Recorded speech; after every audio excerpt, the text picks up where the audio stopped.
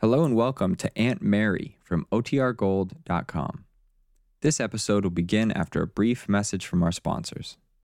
When you need mealtime inspiration, it's worth shopping Kroger, where you'll find over 30,000 mouth-watering choices that excite your inner foodie. And no matter what tasty choice you make, you'll enjoy our everyday low prices, plus extra ways to save, like digital coupons worth over $600 each week. You can also save up to $1 off per gallon at the pump with fuel points. More savings and more inspiring flavors make shopping Kroger worth it every time. Kroger, fresh for everyone. Fuel restrictions apply.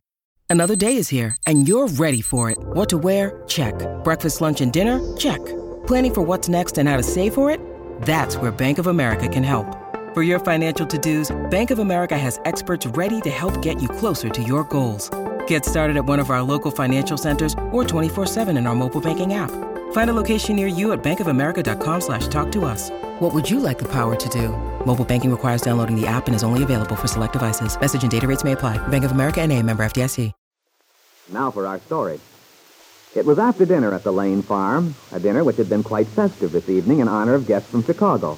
Dell Shipley, Aunt Mary's friend, and Lily Devon, an entertainer in Dell's nightclub, who was such a good friend to Peggy Douglas, Aunt Mary's niece.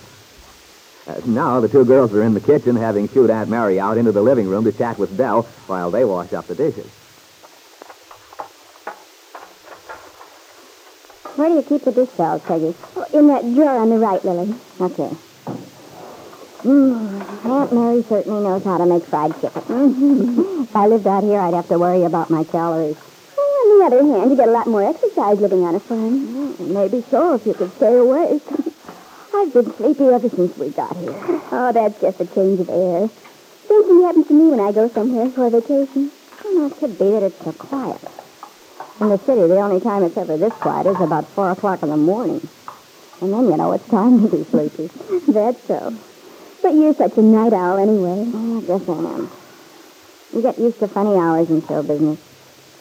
You like it, though, don't you? Well, I mean, you probably wouldn't be happy in any other sort of life. Oh, I don't know, Peggy. Sometimes I think I'd like to get out of it entirely. When you told me about being engaged, I got to thinking that, why don't you get married, Lily? Maybe you'd be lots happier. Well, it isn't as simple as that, sugar. You don't just decide to get married and then, boom, you are. There's a little matter of being in love, you know. Oh, of course.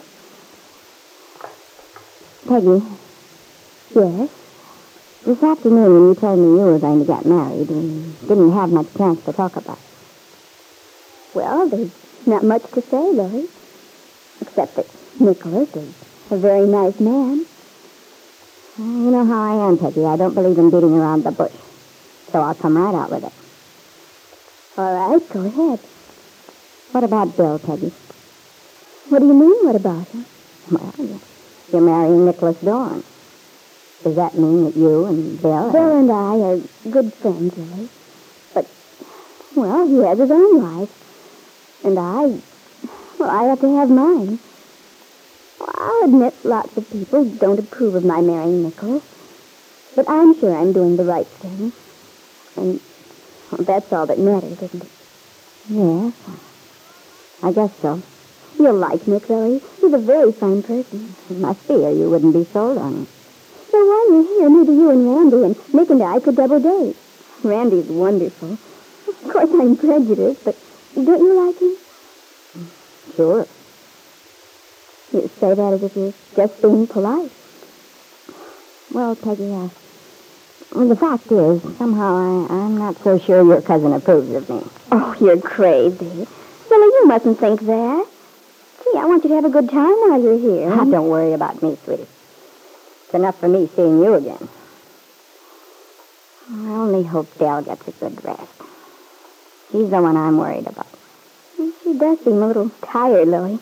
Sort of nervous. Yeah. Did you notice the way she kept looking around during dinner, as if she was expecting something? Yes. But didn't you guess what was eating her? Well, I suppose it was because Lefty didn't turn up for dinner. Oh, you're right. Oh, poor Dell. I feel sorry for her. So do I. She can't get Lefty out of her mind. And I don't think it'll ever do her any good. No, it's strange the way Lefty acts about Dell. He's always been kind of stubborn, but I've never known him to hold a grudge for such a long time. Oh, sugar, it's a long story. You mean you understand why Lefty feels the way he does about Dell? Why he won't forgive her for whatever he thinks she did? I think I do. Well, I wish you'd tell me then. I can't tell you, Peggy. But Lefty has a reason. Maybe you'll understand it someday. Lily Devon couldn't tell Peggy the truth. That it was Peggy herself who stood between Lefty Larkin, her father, and Dell Shipley, the woman who loved him. Because Peggy didn't know Lefty was her father. In another room at that same moment, Aunt Mary and Dell were occupied with the same problem. The problem of Lefty's stubborn attitude. I did so hope Lefty would turn up for dinner tonight, Dale. I'm terribly sorry he didn't. Oh, I hope so too, Mary. But I didn't really think he would. If only there were some way that... So do I. But I'm afraid it's hopeless, Mary. There are things about my relationship with Lefty, I've never told you. I couldn't. But if you knew, well, you'd see just what a tough proposition I'm up against. I've always realized there must be some very deep reason. Something which happened between you two to cause such a terrible misunderstanding. But even so, if two people have loved each other, they should overcome their differences somehow. That's the way it ought to turn out. But we're both old enough to know things don't always turn out the way they ought to. I don't know about that, Dale. Perhaps I'm the eternal optimist. I can't help thinking things do turn out for the best if a person does what he knows to be right and has patience enough to wait. I've waited an awful long time for Lefty to come to his senses. And the way it looks now, I'm afraid he never will. Dale, I've an idea. Yeah? Well, I've been wondering about that plan we talked over this afternoon. Yes, Mary? As I told you, it seems to me you're just the right person to get that sort of place underway. A place where the young people could go. And there ought to be some way to make it practical financially. Perhaps. Well, maybe if you were around, it might change Lefty's whole attitude. I kind of doubt that, Mary. It would just make us both miserable. It might be worth a try. Don't tempt me, Mary. I'll admit there are a lot of possibilities in this scheme of yours, but... I don't know. If I could believe the way you do, that my being around all the time might gradually wear him down to the point of being willing to forgive and forget, well, that would be a different story. Perhaps if you talk to him, Dale. Talk to him. You know how much chance there is of that. Why, he hasn't shown his face around here since I arrived. He probably won't either until we leave. Well, I won't try to persuade you, Dale. You'll have to do what seems best to you. I am unhappy about it, though, for all our sakes. And especially for yours. Dell Shipley sighed heavily, lapsed into a long silence, which her old friend, Mary Lane, understood only too well. Dell was thinking... Oh, it is a temptation.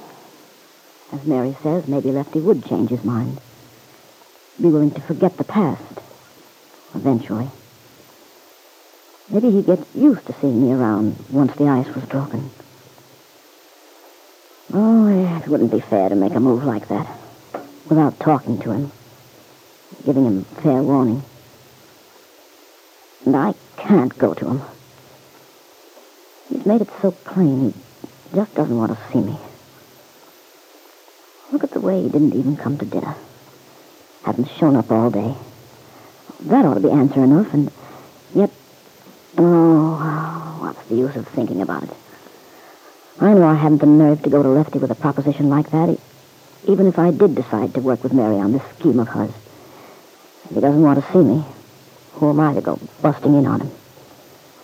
Nope, I'd better forget the whole thing. Well, it just won't work. Lefty's life and mine are, well, they're completely separate. And that's the way they're going to be from now on. I might as well face it. But Dell Shipley was wrong. There was an inevitable connection between her life and that of Lefty Larkin, the man she loved.